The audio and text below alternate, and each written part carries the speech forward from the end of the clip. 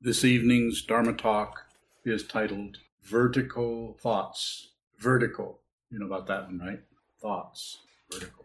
Vertical thoughts. It might take a while to move us in a direction so you understand how I am differentiating between vertical thoughts and horizontal thoughts. Just a way of talking about it. There is no such thing, actually. I got to say something. So I thought I'd say that. So let's say, take it a little further. Vertical thoughts evaporate. Horizontal thoughts proliferate. Those are the two 8s, which makes 16, which I had no comment on that. I thought I'd say that. Thought of it. The idea here is that vertical, you're having your thought patterns that are allowed to rise, they're there and you see them and you think them, but they're allowed to float away. You don't need the security of grasping onto thoughts. If you're grasping onto thoughts, this means you believe the thoughts. If the thoughts are allowed to just rise, then you neither believe them nor disbelieve them. You certainly don't look away from them. You see them. That stink bug upon the wall is following my example, going up the wall. You see it? Not really. Horizontal thoughts are more like the kind of thoughts that we think, well, this, we're thinking this, that must mean this, and then this, he said, she said, they said, I'm saying, I'm thinking, that must mean never goes this way. That must mean always goes over there. What about this? What about that? What will happen if this happened? What if this happened? If you look up, all there is the sky. This ikebana is, the vertical part of it is the very solid base of it. That's called earth. Earth is very conceptual. It's very solid. It's just this. It's just a structure. The vertical part represents heaven. So, or the ultimate situation. So horizontal, earth, vertical, heaven. And this little flower here is, the conventional word for that is man, but it's also man or woman or they. Just so I've got all my bases covered. I think there are 3 bases, right? No, I keep forgetting home plate. If they gave me a number, if they'd say 1, 2, 3, 4, what's wrong with those people? Back in the late 1800s when baseball. You know about that, right? Baseball? That was Sokuzan's, his 2 choices. Should I play baseball or should I be a monk? So the idea here is that you would see if you can see the difference between those thoughts in your own mind as you're sitting. Without doing the sitting practice of meditation, what we're doing here, it's going to be pretty hard for you to see that difference because it's so tempting to just go into it and get very discursive, very thinking, analyzing. If you have to say, is that a vertical thought? It's horizontal. It's flat. It's basic, conceptual, constructive, analytical stuff. So when we get enamored of or get attached to our thinking process about this and about that, and we try to figure our life out, it's going to be difficult. I'm not saying we can't do some calculating or figuring, but we quite often we get so enamored of that and so magnetized by it and so seduced by our thoughts that we actually think, and this is the structure of ego loves this. It gets its fuel from pushing, pulling, and ignoring, and we actually think we're under the illusion that we can actually figure things out. Probably not. It's not that you couldn't use some calculating or figuring. A little bit, but we tend to overdo it. When do we tend to overdo it? When we start to get afraid or when we start to get very, very hopeful, which is the other end of that spectrum, hope and fear. If you're just present and you're just here, you're not going to be seduced by anything, including anything I'm saying. Give your attention to everything I'm saying. Just because you're here, why not? When you leave, forget everything I've said. In other words, you don't have to be particularly attached to anything that I'm saying. It seems that if we don't train our mind, if we don't sit down, hold still, and watch what the mind is doing, that we will be trapped by and manipulated by and used by our thought patterns that are based on past causes and conditions. It could be so much as something where you've been mistreated when you were very young and got used to protecting yourself, running away, shutting down, afraid to feel anything because the person you're with, they got treated poorly at one time, and so they're passing that on to you. They weren't able to see through it. Or then people go into some kind of a religious situation where they think everybody has to do what they do. It's painful. So by sitting down once a day, a couple times a day, 6 times a week.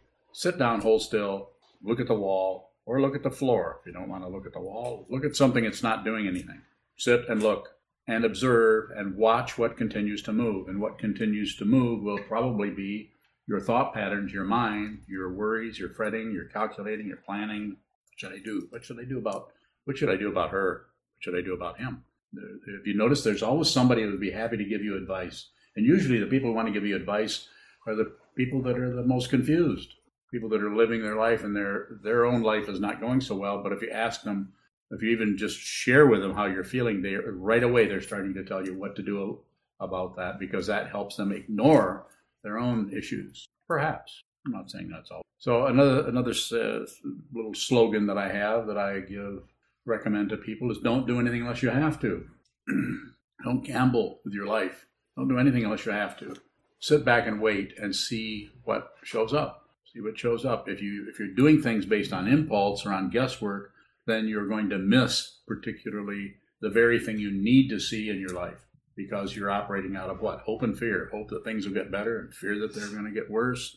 And so therefore we tend to grasp at things based on our uninspected karma, uninspected psychology, our uninspected consciousness or mind. Sitting practice of meditation will allow you over time, if you do it enough, you do this exercise enough, will allow you to see more clearly what is coming and going without projecting your ideas and opinions and concepts and projections and prejudices onto it. It's very difficult to see what your prejudice situation is. The very nature of prejudice is like this. So if you see that you're prejudiced, you probably a lot of that's starting to back off already. But you do not have to get rid of prejudice. All you have to do is see that it's there. If you try to get rid of it, here's the prejudice, and you think you're getting rid of it, but really you're just covering it up with your thought patterns. Oh, I'm not prejudiced. And sure, you might be fine as long as there isn't an emotional tsunami coming along to knock that shield away, so suddenly the prejudice comes right back out and there starts to be more warfare. Just a way of talking about it.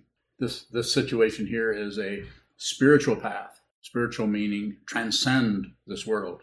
It is not a mundane path where you get a healthier and healthier ego. You actually transcend the ego mind or the self-centered mind. It takes a while. So what is happening when you're doing sitting meditation is it's like you're doing an exercise, an awareness exercise, where that invisible muscle called the awareness just gets stronger. You can't really measure it. You can't check it out, but it gets stronger.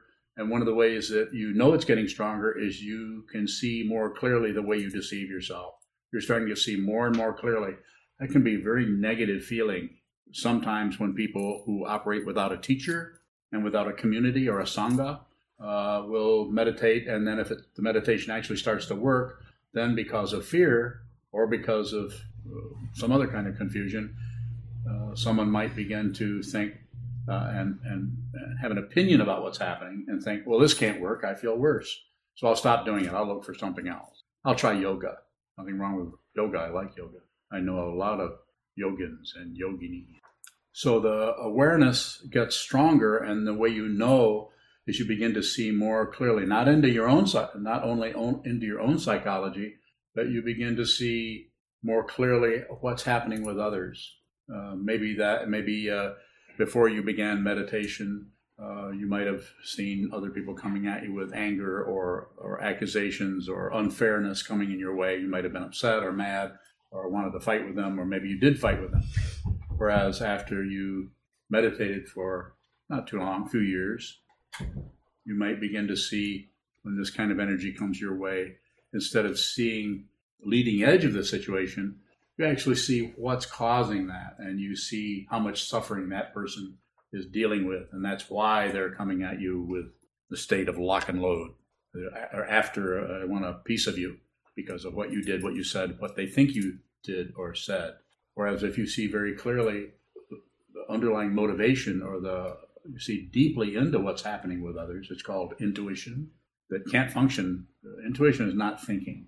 Then you may cut them a little bit of slack. You might see that they're doing that, and you may, instead of fighting with them or arguing or running away, you might You might not even say, I see you're having a hard time, which could be condescending to that person. You might not say that at all. You might just look at them for a moment and then drop your gaze. Don't look directly in the eyes of anyone who is accusing you of anything. And also don't look away or run away. Just drop your gaze a little bit. Give the other person some psychological space so perhaps there's a possibility that through their awareness, they can see that you're not retaliating. You're not running away. You're just there with them. And if there's enough space, in other words, nothing is being said, you might ask them more about it. You might even say, sounds like it's difficult, rather than any kind of pointing, even though it's obvious that they're creating 99% of this, or 72%. So awareness. Vertical thoughts. That's when the thoughts are happen in the space. Horizontal thoughts are when the thought patterns suck up all the oxygen because they need so damn much energy to keep going. They take up all your awareness. That's when what has priority is the thought patterns, because to ego mind or self-centered mind or narcissistic mind feels safer to think than just to be aware. You sit and look at this wall for very, very long, you'll see what I mean. As the ego gets more and more uncomfortable looking at nothing. It wants support. It wants reassurance. It wants. It's hungry. It's hungry for what? The three poisons. Passion, I like it. Aggression, I don't like it. And ignorance. What problem? Those three. Those are not, this isn't something I made up. That's traditional Buddhism going back 2,500 years to the time of the Buddha himself, and has been passed down through the centuries to the current situation. And it's not through just a bunch of books. Has been said it's warm hand to warm hand. I had to meet a couple of living human beings myself so that I could understand what this meant. I'd been reading about it for years. Now the bug is on the ceiling. I just thought I'd point that out since I'm up here pointing things out. Questions at this point? Junchu. How do we transform horizontal thoughts into vertical thoughts? See the horizontal quality of the materialistic approach of trying to get this and keep away that. See that, and then see the spaciousness around that. If you see the space around that, it's just like looking from the ground up and looking at the sky. So it's not particularly idealistic. It's just another aspect of reality that we quite often ignore, which is called awareness, consciousness. The amazing thing, and this is not for something for you to believe, because I don't really believe this, but I'm going to tell you anyway. You ready? If you were to die at this moment, the only thing would happen, here you are, horizontal. Here you are, vertical. This is who you are. This is your awareness, your consciousness. And here is your body. When the body drops, it goes horizontal, but you don't. I don't believe that, nor do I disbelieve it. If you believe it or you disbelieve it, this is horizontal. To live without grasping or rejecting or shutting down on anything. This is liberation. If you want it, you can have that. If you are not interested, then continue to live your life. Trust yourself. Do whatever you need to do for yourself. There's nothing to believe here. There's nothing to disbelieve, although it might look like it to someone who projects onto the situation. This is what Buddhism is about. It's not about believing in anything. Buddhists don't believe in the Buddha. That's ridiculous. That's what people think Buddhists do. They're mistaken. But Buddhists are not so concerned about controlling other people that they're going to bother explaining it to them or arguing with them about it. You'll notice when those incredibly beautiful sandstone sculptures in Bamiyan were blown up with dynamite quite a number of years ago, you didn't hear any Buddhists complaining about it because it's a non-theistic spiritual path. It's just sandstone. That doesn't mean it's a little sad to have all those beautiful pieces of sculpture go, but it's not worth fighting with anyone about it. The people who blew them up are extremely confused and don't know anything to do with their own suffering, but just destroy and kill until they end up in that situation themselves. And then they find out that who you are can't be destroyed. You can't destroy space. Who you are is not separate from space. If it is, then I was wrong. Sokuzan. Why is death not liberation? It is liberation. Why do we... Keep coming. It is liberation. I'm not sure how to talk about this perpetuation of suffering. That's all right. I'll handle that part. Why doesn't suffering cease at the time of death, or does it? So the way it looks, not being somebody who's dead, I know I look like I'm pretty close, but it hasn't happened yet. I think then it depends on the belief structure of what you think is actually happening. It's like believing in a dream. Have you noticed that when you're in a dream and you're having a really enjoyable dream, it's enjoyable. It seems real. When you're having a nightmare, it's absolutely terrifying. There isn't a consciousness in there that splits off and say, "Hey, it's just a nightmare. You don't have to worry." You have to wake up so your mom can tell you if that was a nightmare. Go ahead. In your analogy of the cleaning up, Yeah. is delusion related to one side, the side that goes horizontal, or is there still some connected with the If one has not realized in this lifetime what this situation is, then when you die, because of hope and fear has not been dealt with in this life, in the physical situation, then it will probably show up in the spiritual path.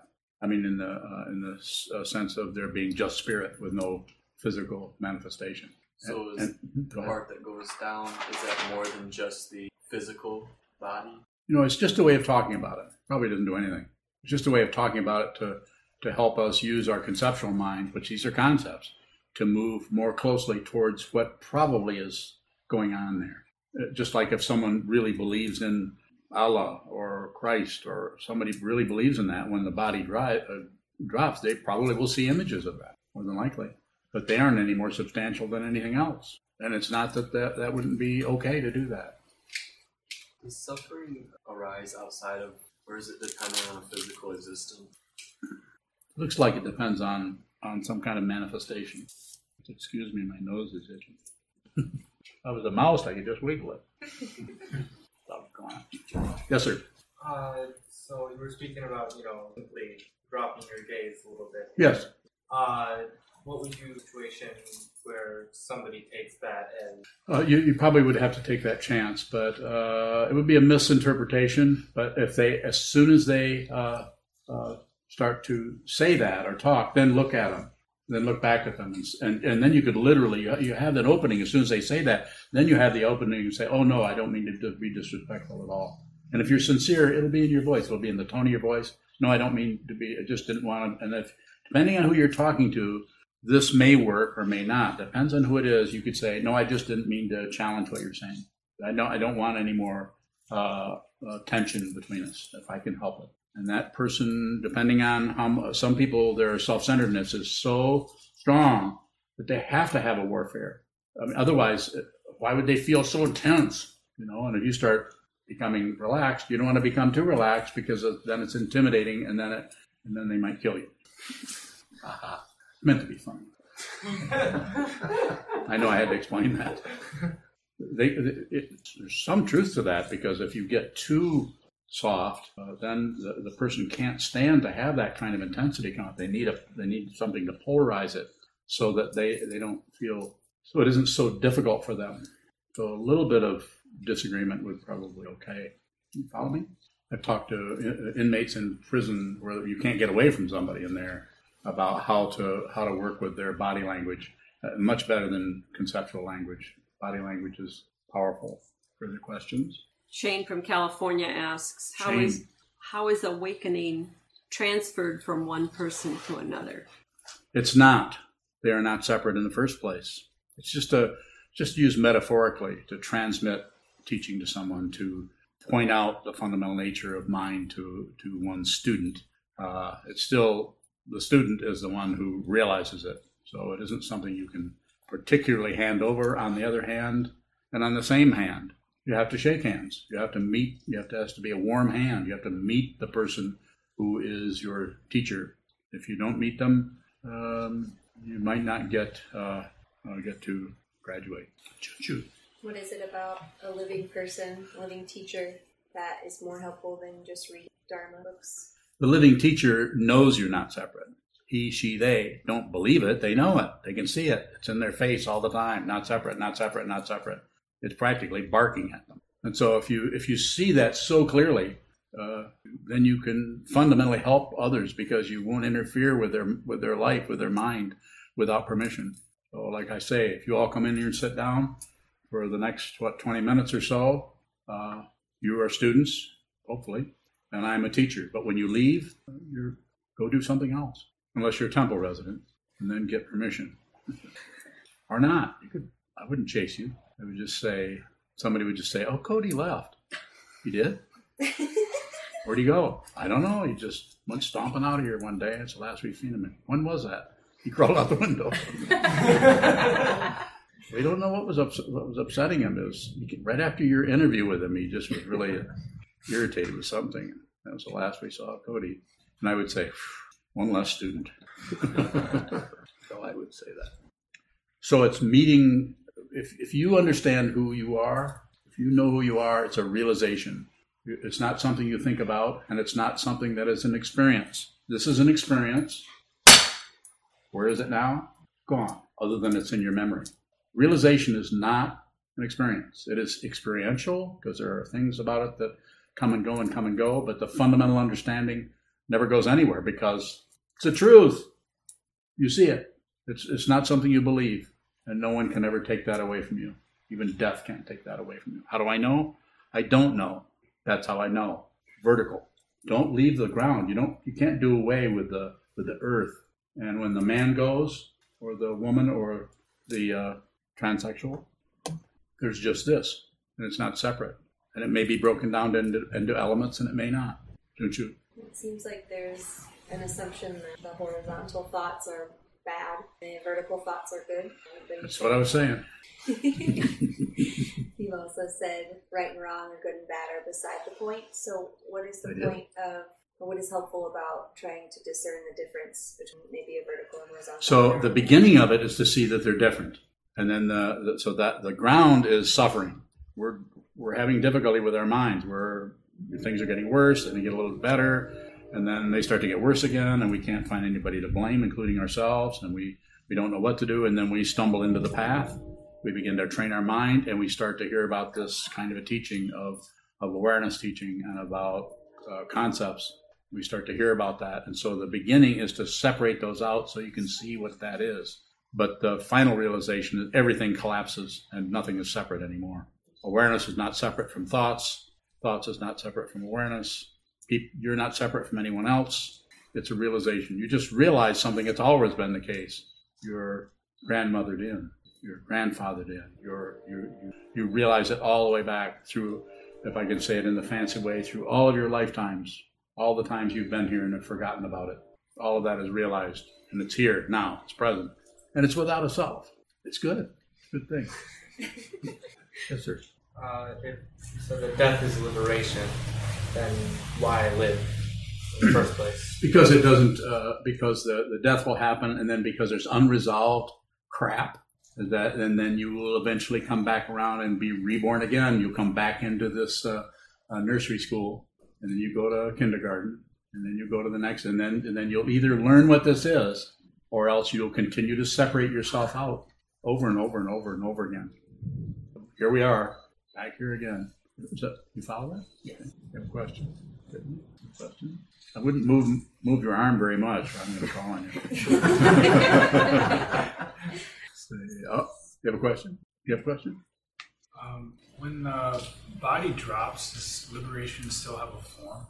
You mean if someone is liberated before they die? Is that what you meant? Yes. Probably.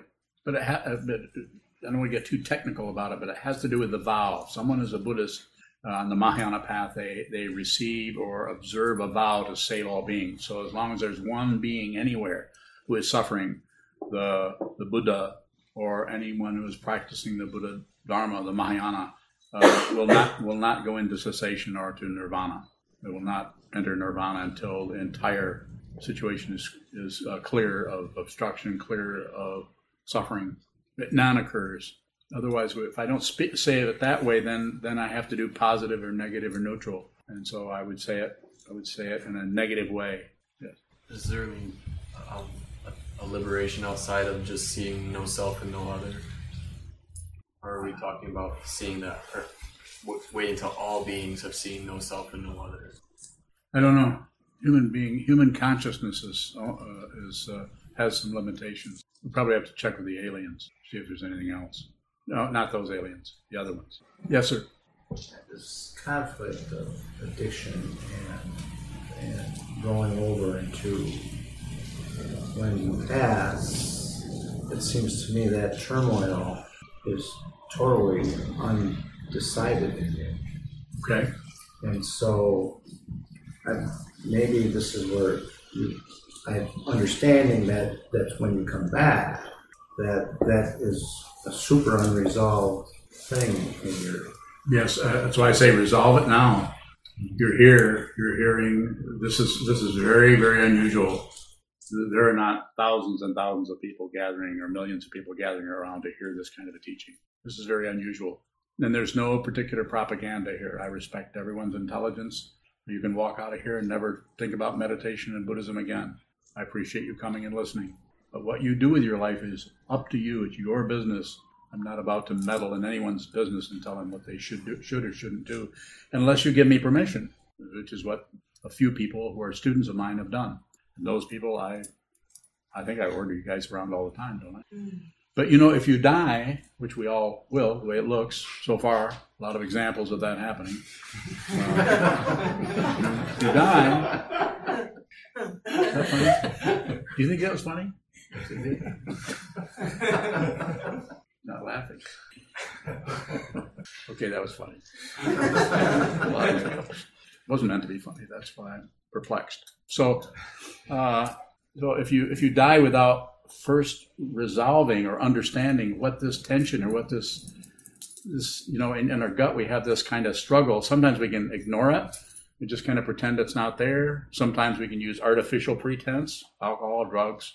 We artificially pretend it's not there by engaging in, party down, avoid it, just let's go bowling. Well, bowling. We'll do something else. Just avoid it right up until the time of death. And then we have all that unobserved, uninvestigated karma or negativity that still wants to be expressed. So we come back again, we enter this school again, and if we're lucky, we meet someone that has been through it, that can fundamentally help us with that. And there's all kinds of spiritual paths. There's theistic, someone praying, totally appropriate to do that. Putting someone else ahead of yourself is a very important path. We don't do it that way. We do a non-theistic approach to it, which is just different. Some people are not ready to do this kind of a path. That's why I wouldn't convince them of doing anything. I would say if someone was a Christian or was a Muslim or indigenous American or whatever they were, or had no religious orientation, I would say just practice whatever you do. Whatever it is you do, practice it. Make it important to you. Someone who is, I think I've said enough about it. No, you should trust yourself. Further questions? David?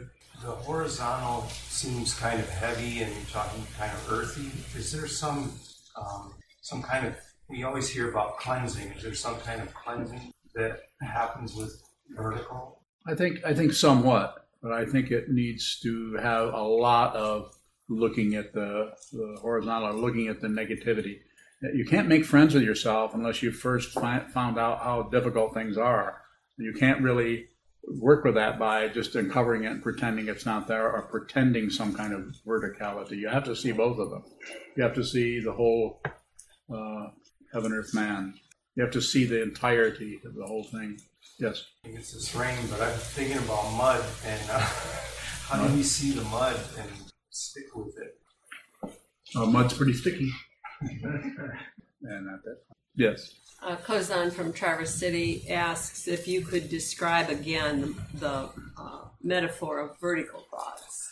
So vertical, the horizontal thoughts are always looking for they're always looking to elaborate and contaminate, and they're always looking for other reference points, and they're looking for all kinds of conversation. I call it gossip. There's all kinds of gossip. Should I, shouldn't I? Is this right? Is that right? What should this be? What do you think about what I'm thinking about what you're thinking? We actually do that. So I'll say it very slowly. What do you think about what I think about what you're thinking I'm thinking? We actually do that. We don't say it that way, but we have conversations that involve that kind of a labyrinth of concepts. So I would say, to respond to Sokuzan's question, I would say that we need to look at that kind of structure, and by training the mind to just sit still and watch what moves, we eventually start to recognize that quality of thoughts, that where the thoughts are showing up in the open space and they're not particularly claiming anything, just a thought process. It's interesting because when that begins to occur, then the thoughts come and actually help you with what is happening in your life rather than come in and make things even worse by causing you to be paranoid and looking for right and wrong and judging. We've all met somebody we all know somebody, maybe it's you, who is always looking for what's right, what's wrong. You can get very caught up in that kind of dynamic. We teach it to our young people rather than teaching the young people to actually look at their life and be responsible for what they're doing. As soon as we see any kind of mistake happening, it's quite often we clamp down on them and feel that we have to train them. We'll even hear people say, well, that's not the way I was taught. That's kind of a clumsy thing to be saying. Did I answer Sokuzan's question? So horizontal, we're just saying that the thoughts that are saying right, wrong, right, that's right, and that's wrong. That's correct, that's incorrect. This is why we do forms. This is why all of you in here tonight, we're doing the Heart Sutra in English, a traditional Mahayana Sutra, Buddhist Sutra. And what that is basically saying is that everything is empty of what you think it is. Form, feeling, perception, concept, consciousness. Form, feeling, perception, concepts or thinking, and the six sense fields and their objects are empty of a self. There's no self there. It just looks like it. And so the form that we use, by chanting that over and over again, you eventually see that there's no way you can do it the same way twice. This works in the consciousness in such a way to help us see that you cannot really lock down on anything. So there is a form that we observe. We don't obey forms, just like in our lineage, the 16 precepts, not to kill, not to steal, not to tell lies, and so on, are not things to obey. Those are things that you observe. I can give you examples of how there are times when you may need to lie. There may be times when you need to kill, unlikely, but if you want to eat, you're going to have to kill something that's alive. You can't eat rocks and dead tree bark for very long. You can disagree with me. Okay. Yes. Dealing with conflict with others. Yes. How are we not to deal in absolutes while in conflict while the other party is dealing in absolutes? If you understand my question. I do understand it, and I'm saying that it's pretty conditional on who it is, what the relationship has been established already. If it's somebody you just met that's doing that, which it doesn't sound like that's the case, but if it's I think and I feel and I'm sensing that the best way for you to work with that is, because it's so kind of conditional and it's so dependent upon each situation and that person and that particular scenario that's going on, that the best way for you to work with that genuinely, I sense that you sincerely want to do that, so you've got that part covered. The sincerity I sense is there. And I would say, train your mind. You don't have to be a Buddhist. I think it helps because these forms are important. But you could sit down, look at the wall, do it for an hour or two every day. It's not much time. You got 24 hours. Sleep 6.5 hours. Meditate the other hour and a half. And just sleep while you're meditating. I think I'm kidding. If you're sitting straight like this and you're asleep, this is meditation practice. You won't hear that anyplace else. More about that? So in other words, you're stretching your awareness, training your awareness, opening your awareness more and more and more. So there's less need for you to grasp onto ideas and concepts about what's happening. And you're more able to just be there with whatever kind of confusion is happening with the person. If you're just present and you've worked with your own mind and you've made friends with yourself on some kind of a deep level where you're no longer conflicted about who you are and what you're about, and you sincerely want to help that person, even if that person is coming at you with absolutes, you'll be okay. They may never understand, but actually working with others in a skillful way is always about you, not about them. The therapists in the room know about that. Yes. Jim Johnson from up in Muskegon. Yes, Jim. He says, hello. How does realization on the spiritual path relate to the mundane path? Are they not separate? They are not separate until before they're realized, then they're separated. We have the mundane path, doing whatever we're doing to live as physical beings in this world. But then we start to dedicate time to the spiritual path. And when awakening occurs for us, we realize that nothing is separate from anything else. This is an ancient teaching, pratitya samutpada. This is Sanskrit. Everything is dependently arisen. Nothing comes from its own side as an independent, no matter how much you feel like you're winning, or no matter how much you feel like you're losing. Temporary. Nothing lasts. Even realization doesn't last if you're thinking about it. It's only when you don't know if you're realized or not. There isn't anyone, so there's no one to realize realization. Once you see that the ego or the self-centeredness is transparent, unreal, there's no solid being anywhere, never has been, then it's not a problem at all to help others because you're not separate from them. So like as has been said in the Buddhist tradition, the Mahayana path or the path of the Bodhisattva, seeing that everyone, it's as if everyone has been your mother. Everywhere you look, everyone is taking care of you. Just a way of talking about it to help us get over the hump of adversarial things that tend to come. I'm not talking about if you had a difficult time with your mom. You could say that everyone has been the mother that you wanted. Not the one you got. Have time for another question, especially from someone who hasn't asked a question yet. Very good. Thank you very much. I'd like to remind everybody about the donation boxes that we have in the hallway. Please help us financially as much as you can. We also accept payments on PayPal and with debit and credit cards. May the merit of this penetrate into all places so that we and every sentient being together can realize the Buddha's way.